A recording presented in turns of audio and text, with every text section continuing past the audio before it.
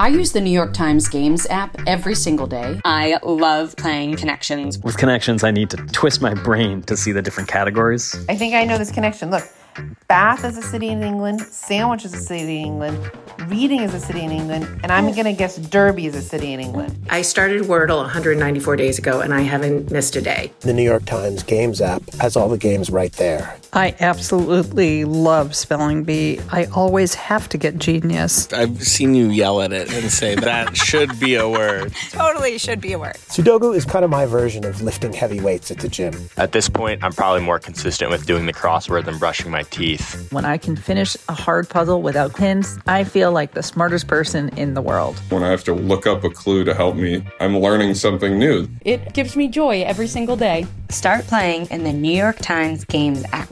You can download it at nytimes.com/gamesapp. From the New York Times, I'm Michael Barbaro. It's Tuesday, May 12th. Here's what you need to know today. On Monday, countries across the world took some of their biggest steps yet toward easing restrictions on their citizens' movements.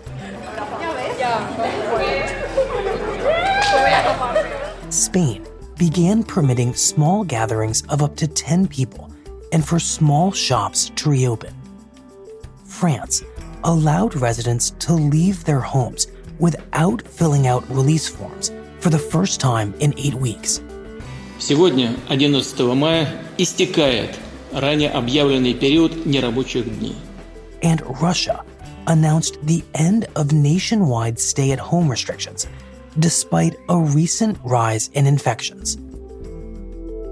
And if you look at all of those people over there, every one of them, from what I see, these are White House staffers, they're White House representatives, they're White House executives, and everybody has a mask on. The White House has instituted a new rule requiring that all employees wear masks inside the West Wing after 2 aides tested positive for the coronavirus. Were you the one who required that, sir? Yeah, I did. I required it, yes. Please. But the policy is not expected to apply to either the president or the vice president, who for weeks have avoided wearing masks, an attitude that the Times reports had trickled down to staff members, creating a dangerous situation. That's it for today. I'm Michael Barbaro. See you tomorrow.